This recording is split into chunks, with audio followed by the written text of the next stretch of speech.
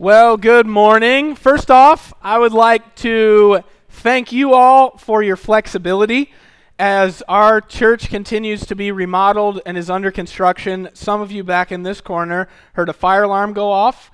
There is no fire. There is a bunch of concrete dust in all of our ductwork that is super fun and really awesome about how many times I have to turn that thing off during the week. So we are working on it, and I'm trying to be flexible and deal with all the logistical stuff, and I thank you for being flexible with us as well. Won't it be great when we have a facility that is new and sharp so that we can do some different things? I'm super excited. I want to say thanks for your flexibility, and also thanks for your partnership in the gospel to continue to raise funds to pay for it. I know we're all getting squeezed financially with inflation and the gas pump, and some of you all made 3-year commitments and pledges. We are not like hawkishly looking at that and like going to come hunt you down if you don't make good on it. I realize life happens. That was a commitment you made between Jesus, and if you need to buy groceries or give to our church, please feed your family, okay?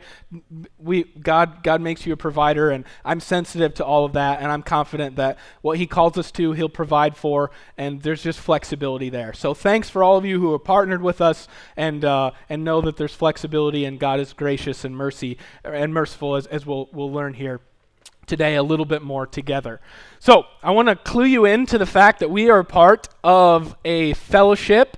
It's not really a denomination because it's not a top-down thing. It's more of a fellowship. It's called the Fellowship of Evangelical Churches, and at its simplest, our church is a part of this fellowship. It's a bunch of churches that have banded together around the gospel of Jesus Christ to establish reproducing churches worldwide. Again, it's not really a denomination because the front office, they don't really tell us what we need to do here locally. Rather, the front office of our fellowship, the Fellowship of Evangelical Churches, they exist to help pool resources and resource us in various ways to help us make the most out of the talent and the finances and everything that we have so that we can do a better job of planting, reproducing churches worldwide. So it's a huge benefit that we're a part of this fellowship, and I want to give you an example of one of the ways that we have personally benefited here. One of those ways is that we're a couple churches, area churches, that are a part of this fellowship, the Fellowship of Evangelical Churches, in our area. One of them, Archibald Evan, could not take on a resident for various reasons. And so they called us and they said, hey, we got a resident. He's awesome. And we were wondering if you would take him and we would pay half of his salary. So we said yes and amen. And so because of that, Seth is here with us. He's been here for about 1.5 years, and it's been a tremendous blessing for us. And I think he would say he's learned a lot and is growing a lot as well. And so it's just a really cool way that God used us being a part of a fellowship, making us better together than if we were alone and separate. And so that is one way that we are very appreciative to be a part and to be banded together with the other churches that believe in Jesus, that hold up the Word of God, among other things, that we're united in the gospel. Now, all of that to tell you that we have an annual conference once a year. This year it was in Denver. I had the opportunity of traveling out to Denver and listening to a bunch of different speakers. The theme was banded together in the gospel. One of those speakers was a guy named Larry Crabb. If you Google him, you discover he's a very gifted communicator. He's written lots of different books. He's a pastor at a very large church in California. Anyways, he was there and he spoke, and I was introduced through his sermon to a concept that I never heard explained in this manner, and I want to share it with you today. Larry called it the dimmer switch principle. The dimmer switch principle. Now, we all have dimmer switches in our houses, right? We get it. We like to set the mood if you're going to have some romantics with the spouse, right? Or we turn it up if you're chopping vegetables so you don't chop your fingers off. Like it gives you some flexibility on your lighting. Now, my wife, she always makes fun of me because the dimmer switches in my house are always down low, because I'm not usually chopping vegetables and I'm not working out in the shop, so I don't want it to be bright. When I sit down on the couch, I want to relax, I want to chill, so I turn those babies down low. She jokes that I would be content living in a cave. It's like, yeah, you're not wrong. I like it. I like my house to be dark. Anyways, so we get it. We get the physical principle. You have a dimmer switch, you can turn the lights up, you can turn the lights down for whatever mood that you're trying to create. This reality, it doesn't only exist physically with light switches. There is a dimmer switch principle that exists spiritually as well. And I want you to know what the reality is here, okay? 2 Corinthians 4. 2 Corinthians 4 clues us into the fact that Jesus Christ is the light of humanity. He is the light that God has given to us humans, spiritually speaking. 2 Corinthians 4 tells us that Satan, the god of this world, has blinded the minds of unbelievers to keep them from seeing the light of the gospel of the glory of Christ, who is the image of God. That's the gospel. It's Jesus. We learned last week from Romans 1:16 and 17 a little bit more specifically what the gospel is. Paul tells us that the gospel is the good news about Jesus. He says it's the power of God to save those who believe, to give us right standing. That's a righteous standing, to give us righteousness. That's not of our own doing. It's by faith alone. That's the gospel, and to put it in another way, that is the light that God has given to humanity. And what we're going to read about this morning is what happens to us if we would acknowledge this gospel light, if we would live in reality of it and follow the light of life who is Jesus. And it also gives us the flip of that. What happens if we suppress or ignore the light that God has given us through Christ? And what we're going to see is the dimmer switch principle. Essentially, Paul says if we acknowledge God or Christ, who is God, and follow his light, that will give us righteousness, and God will continue to turn up the light in our life. His word will be a light unto our path that helps us make decisions, that makes us godly and wise. But if we ignore the light that God has given us, then gradually God will turn that dimmer switch down until eventually the lights go off completely. And when that happens, we will be left in complete and utter darkness. To quote Larry Crabb, he says, when we respond to the light that we have, when we respond in faith and obedience, God gives us more. When we don't, he takes away the light we already have. He says, I want you to catch this. He said, it's not just that we stop growing when we ignore what we already have. We actually lose the light that we once have. On the other hand, whenever we respond to the light that we have, no matter how dim it may be, it could just be a little bit, just a glimmer, a glitter. No matter how dim the light is, if we would respond to it, God grabs the old dimmer switch and he turns up the lights even brighter in our life. Larry clues us into a Proverbs that illustrates this. Proverbs 4, verse 18 and 19, it says, the path of the righteous is like the first gleam of dawn. So it starts shining, and then it shines ever brighter till the full light of day. Dimmer switch going up. But the way of the wicked is like the deep darkness. They don't know what makes them stumble. Now this principle, the dimmer switch principle, I believe is exactly what we see Paul outlining for us in Romans 1, verses 18 through 32. I want to read it with you together, and as we do, you will see these three principles as we go.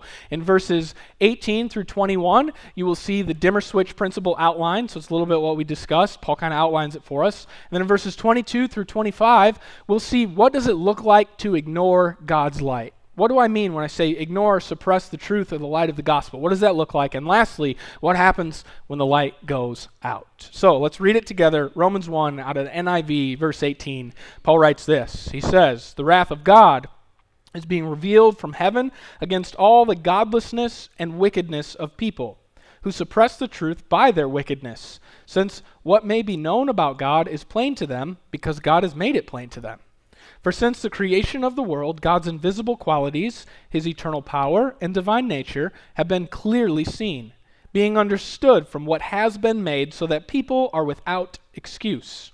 For although they knew God, they neither glorified him as God nor gave him thanks. But their thinking became futile, and their foolish hearts were darkened. Although they claimed to be wise, they became fools, and exchanged the glory of the immortal God for images made to look like mortal human beings and birds and animals and reptiles. Therefore God gave them over in the sinful desires of their hearts to sexual impurity for the degrading of their bodies with one another. They exchanged the truth about God for a lie and worshipped and served created things rather than the Creator, who is forever praised. Amen. Because of this, God gave them over to shameful lusts. Even their women exchanged natural desires or natural sexual relationships for unnatural ones. In the same way, the men also abandoned natural relationships with women and were inflamed with lust for one another. Men committed shameful acts with one another and received in themselves the due penalty for their error. Furthermore, just as they did not think it worthwhile to retain the knowledge of God, so God gave them over to a depraved mind, so that they do what ought not to be done. They have become filled with every kind of wickedness, evil, greed, and depravity. They are full of envy, murder, strife, deceit, and malice. They are gossips, slanderers, God-haters, insolent, arrogant, and boastful. They invent ways of doing evil. They disobey their parents. They have no understanding, no fidelity. That's faithfulness or loyalty. No love, no mercy. Although they know God's righteous decree that those who do such things deserve death, they not only continue to do these very things, but they also approve or celebrate those who participate in them. All right. So firstly, we'll see in verses 18 through 21 the dimmer switch principle outlined. We're told very clearly that humanity has been given a light. Through creation, God's existence can be seen. When we look out on the created world, the natural order of things, the beauty of it, and the complexity of systems that exist not only in nature but in our own human bodies, we can see that there stands behind all of this creation a creator that has designed it, that stands supreme above and behind all of it. It's obvious, Romans tells us. Everyone sees this so that we're without excuse. That's the light we've been given. Now, it's not all of the gospel light, right? We can't look out at nature and see that we need to believe in Jesus, but we can see the dimmer switch principle applied here. God says, if you respond to the reality that I exist and I put my fingerprints over creation, if you would accept that I'm here and move towards me, then I'll gradually turn that dimmer switch up, and eventually you will find me. You will find me. I will lead you to Jesus, towards faith in my Son. We know this is true because we have other parts of the Bible that tell us this is the case. In Jeremiah 29:13, the Lord explicitly tells us this. He says, if you search for me wholeheartedly, you will find me.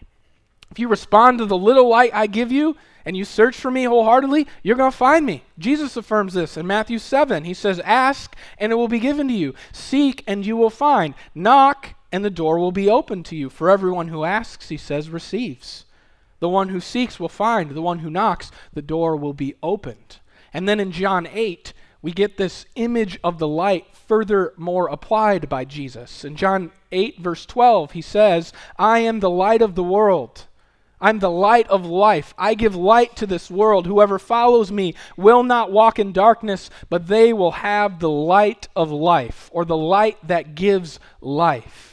He continues, to those who believed in him, he says, if you abide in my word, if you follow me as the light, if you abide in my word, you truly are my disciples, and you will know the truth, the lights will come on, and the truth will set you free. You will walk through life and not stumble.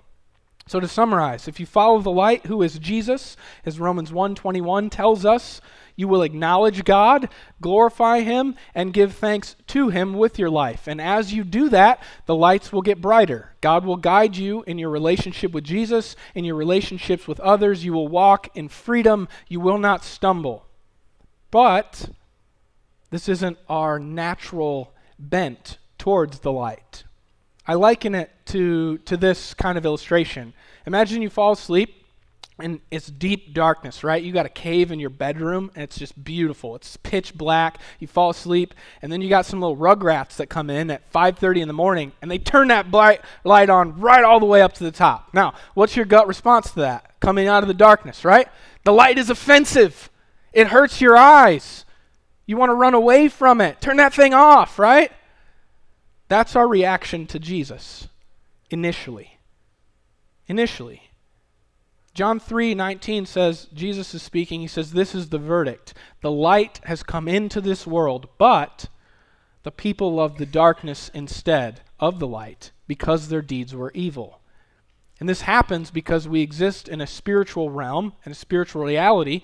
Satan is real, and we're told that he has blinded the minds of unbelievers so that we love the darkness, and when the light of Christ gets flipped on, it first is offensive and something that we want to run away from. So rather than loving and following the light, without the grace of God working in our life, we choose to suppress it, we choose to ignore it.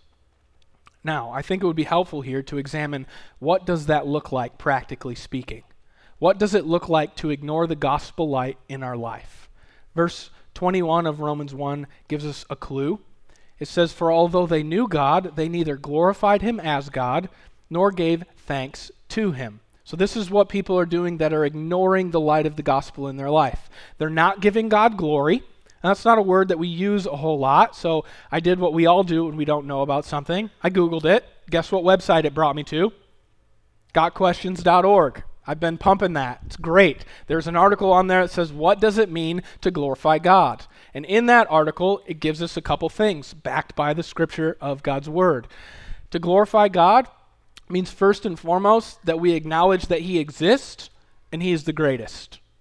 Secondly, it means that we listen to and agree with what he says, and as we do those things, we rehearse his goodness in our minds by meditating on who he is and what he says and telling others about it. That's what it means to glorify God. If you don't ignore the light, if you embrace the light, you will glorify God by acknowledging he exists and he is the greatest. You will tell others about who he is and what he's done for you because of Christ. That's glorifying God. And out of that, you will live with thanksgiving. You will thank God for the good things that you have in your life, whether it be children or career or finances or a roof over your head. You will glorify God and give him thanks for everything. If you ignore God, you won't do any of those things. Secondly, Romans 1:25 tells us how people ignored God. It says they exchanged the truth about God for a lie. So they live a lie rather than the truth.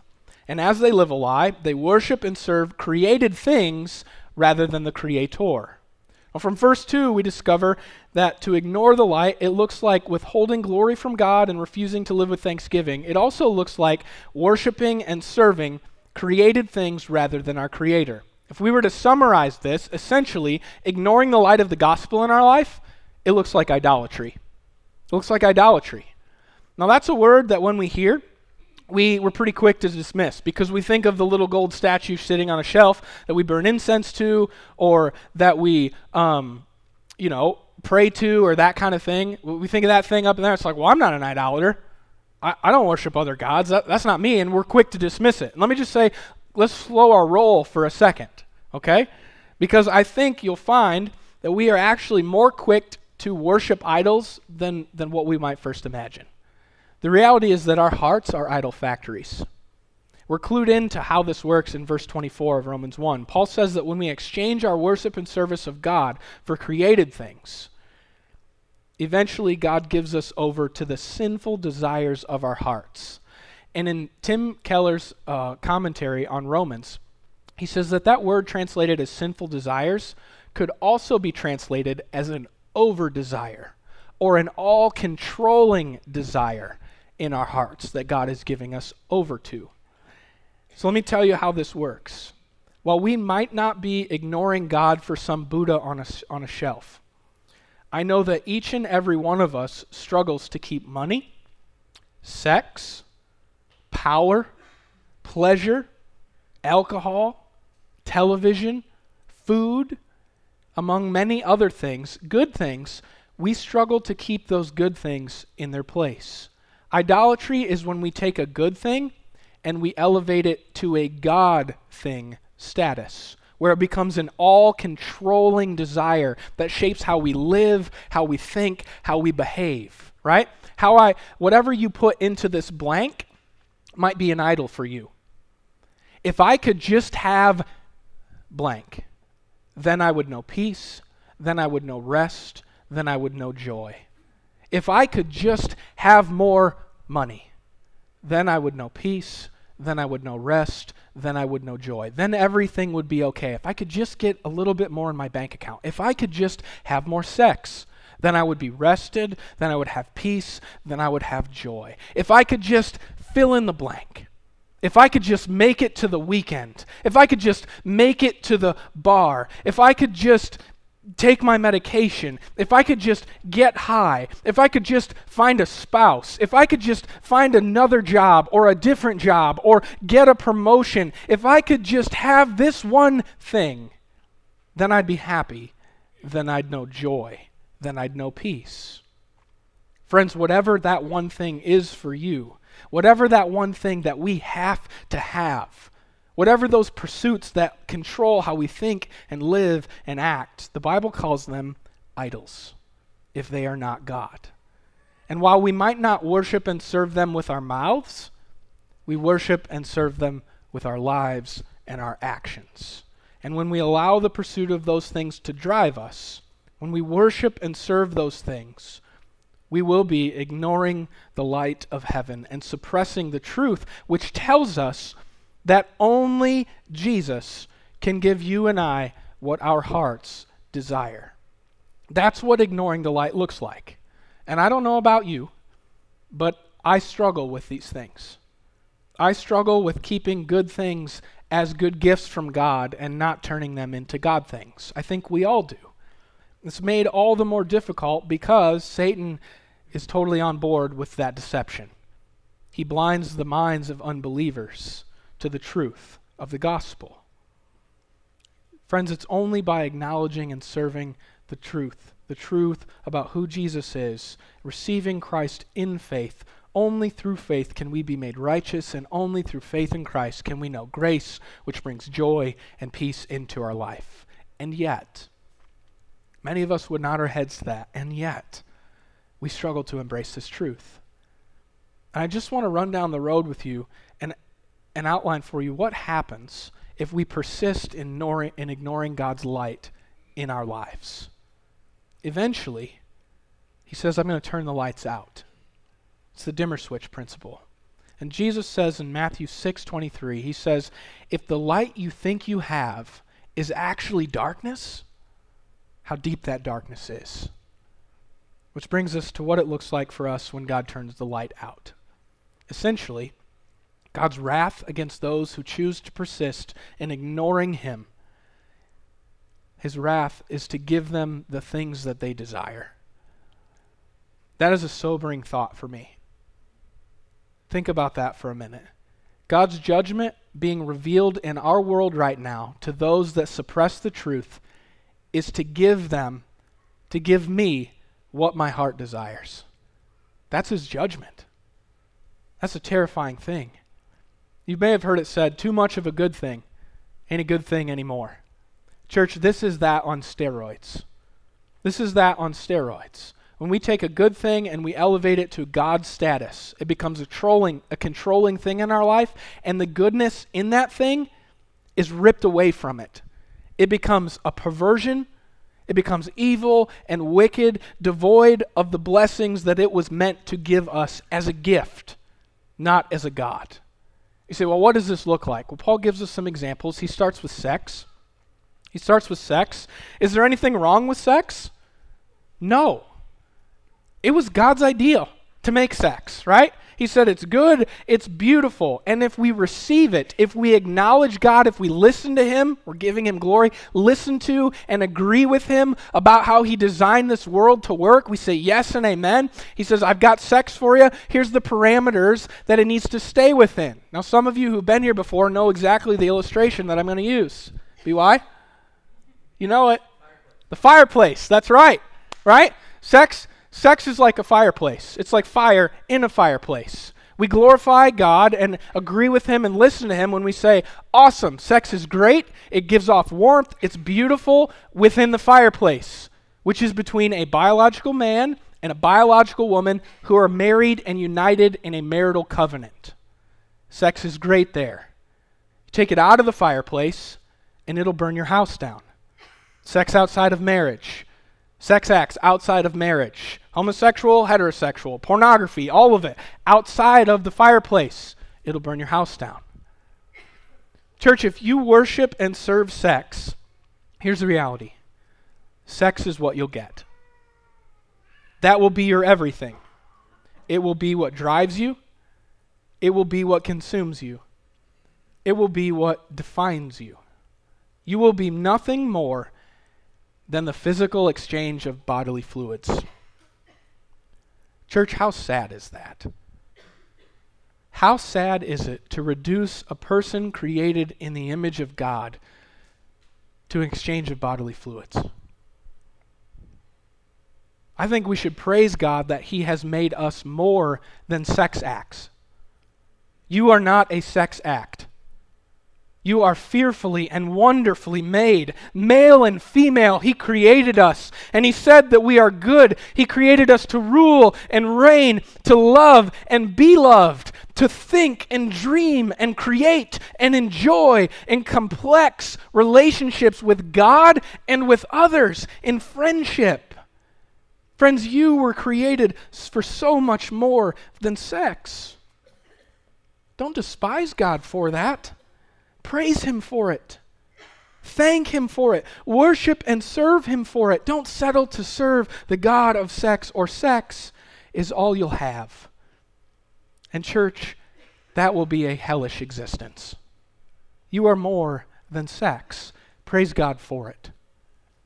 And not to single sex out, Paul offers many other examples as well. He says, if you ignore the light of God and the gospel in your life, if you make a good thing a God thing in your life, the darkness coming your way is indeed very dark. He lifts up greed and self-promotion and arrogant boasting. Here's what that looks like. If you serve and worship your job because you're greedy and you want to make more and more money, or because you're arrogant and you want to boast about your reputation and how awesome you are because of your job, God says, eventually I will remove my light from you and I will give you with what your hearts desire. And the end of your life, you will have left only your job. How many marriages and families have we seen destroyed because a man or a woman choose to ignore the light of God to worship and serve a career rather than the Lord Most High? Sacrificing their marriage, their family to make another buck, to get a promotion, only at the end of their life to be left with nothing more than their career. A good friend of mine a year back made a significant career change. He was kind of at the pinnacle of his field in a large city. He'd made it. He was making bank. He was also working about 80 hours a week on average and traveling 3 or 4 months out of the year. And I asked him, he decided to make a career change. It was a demotion, not only in pay, but also status. And I asked him, I said, why did you do that? Because everything that the world says would say, you're an idiot, right? Why would you ever take less money? Why would you ever take less status? Why would you ever do that? And he said, well, I was praying about it. It's been a strain on my family. And as I was praying about it, I went to a funeral of a buddy of mine whose dad passed away. And I feel like the Lord answered my prayer in that memorial service. He said the children stood up, and here's what they could say about their dad. He was a really hard worker, and he was great when he was with us. But he was mostly just at his job. He said the only other person that could share anything of depth beyond that was a coworker. And he said, I felt like in that God was, I'm paraphrasing to fit, but essentially what he was saying was, I felt like God was turning up the light of life on my life and showing me that if I live my life to make $1 and make decisions only based on economics or only based on power and prestige, this is what I will be left with. Just my career. Now, it's not wrong to work a good job. It's not wrong to make lots of money. It's not wrong to do all of those things. But hopefully you can see my point. If we choose to ignore the God of the Bible, to ignore His Word, to ignore the reality and the truth that there are ways to make decisions that go beyond merely finances, power, and prestige, then God will turn the light up for us and show us the path. And then it's on to us by faith to step out in obedience. My friend took a demotion, he took less pay, so that he could be present with his children when they are young and teach them the ways of God and build a legacy, not just of a giant inheritance of money, but one of faith at the end of his life. Church, if we worship and serve good things rather than God, eventually the dimmer switch on our life will go out, and all we'll be left standing with in darkness is that thing we are worshiping. God's wrath for those who persist in ignoring Him is to give us what our hearts desire. Friend, if your heart desire is not God, what you'll end up at the end of your life holding is that one thing, and it will be very dark, and it will be a very sad and depressing existence.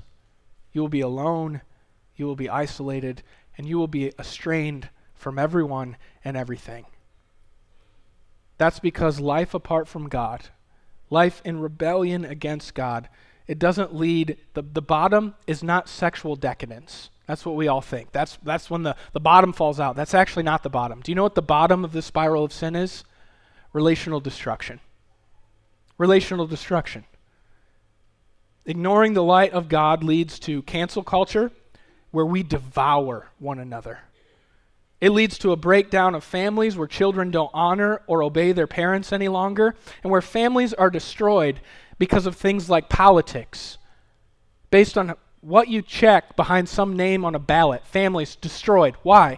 Because there's no fidelity any longer, no loyalty, no mercy, no love, only envy, slander, arrogance, and boastful virtue signaling, and a celebration of the things that we know in our hearts, deep down in our hearts, we know they are wicked and evil. This is the bottom. If we worship good things as God rather than God, darkness, death, destruction, isolation, depression, and despair. This is what rebellion from God gives us. And the world, whose minds have been darkened by Satan, they call this freedom. They say, run hard after what your hearts desire. Yes, you do you. You do you. You do what makes you happy. You follow your heart. Be free. Pursue it at all costs. They say this is the path to freedom and happiness. And church, it is a load of bull. It's a load of baloney. For the Christian, the one who believes, for the one who has faith, for the one who wants to acknowledge the light, do you know what we say? Do you know what our prayer is? It's not, Lord Jesus, give me what my heart desires. What my heart desires. It's the opposite. Lord Jesus, please do not give me what my heart desires. You give me what your heart desires for me. That's what I want. That's what I want. And because of Jesus, friend, you and I can escape that wrath and judgment that's coming. We can know the light of life. We can know the truth.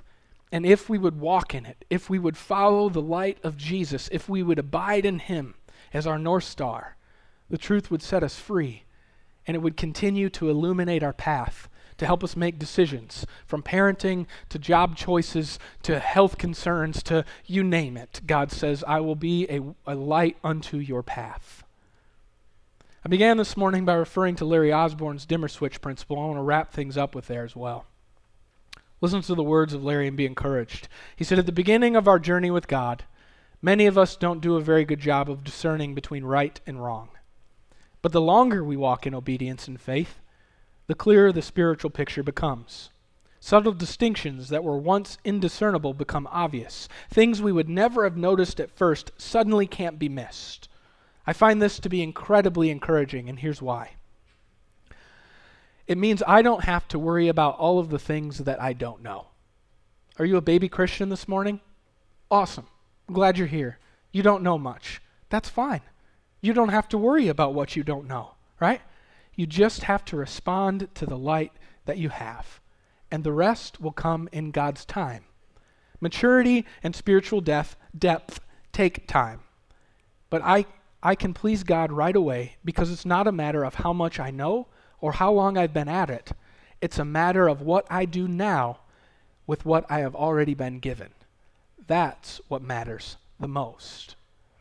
Church, the invisible and eternal qualities of God, His power, have been displayed to us through creation. You and I all have enough light from God in our lives to respond in faith. Don't rebel from that light. Step towards it. Receive it by faith. Respond to what you've been given. Keep on receiving it. Keep on following it, little by little. And if you respond to the light that's been given, God will turn that dimmer switch up and give you more. But if you reject it, if you run from it, eventually the light you have will be taken, and all you'll be left with is darkness. Praise God for His grace, that none of us need walk in darkness any longer. Praise God for Christ, that because of Christ there is no darkness too dark that His light cannot penetrate. He sees all. He sees us all, wherever we're at. He knows where we are, what we're up to. And if we would acknowledge Him, he would come and pull us from the mire of our sin into his glorious light. May we all be empowered to walk in that light. May we have fellowship with one another as we walk in that light, and may the power and the blood of Jesus always and forever purify us from unrighteousness. Let's pray. Father God, we praise you. We praise you for being the light to humanity, for being the light that gives life. Thank you for turning on the lights for each and every human being that lives in this dark world. Thank you for giving us enough to respond to you, whether we have the gospel or the Bible or not. There's enough for us to take that first step of faith towards you. And you've promised that for those who seek you with all their hearts, you will be found by them. May everyone in here this morning find you as they journey down the path of responding to the light. Thank you for being our light. Thank you also for being our good shepherd, Lord. In this world, we're invited to follow one of two shepherds. You as the good shepherd, or Satan as the evil shepherd, who's actually a wolf in disguise. Father, I pray that you would give us enough light to know that where the wolf wants to lead us, we don't want to go. But where you as the good shepherd want to lead us, there are streams of living water where we can find rest for our souls. You promise to lead us to the valley of the shadow of death so we don't have fear. You promise to lead us, Lord, in the presence of our enemies, to feed us and nourish our souls as men and women would attack us. You promise to anoint our heads with oils as children in your kingdom, to make us a prince or a princess with an inheritance. Father, thank you for being our good shepherd. Empower us with enough light to follow you and your voice wherever you lead us, Lord. For your good, for our joy we pray. Amen.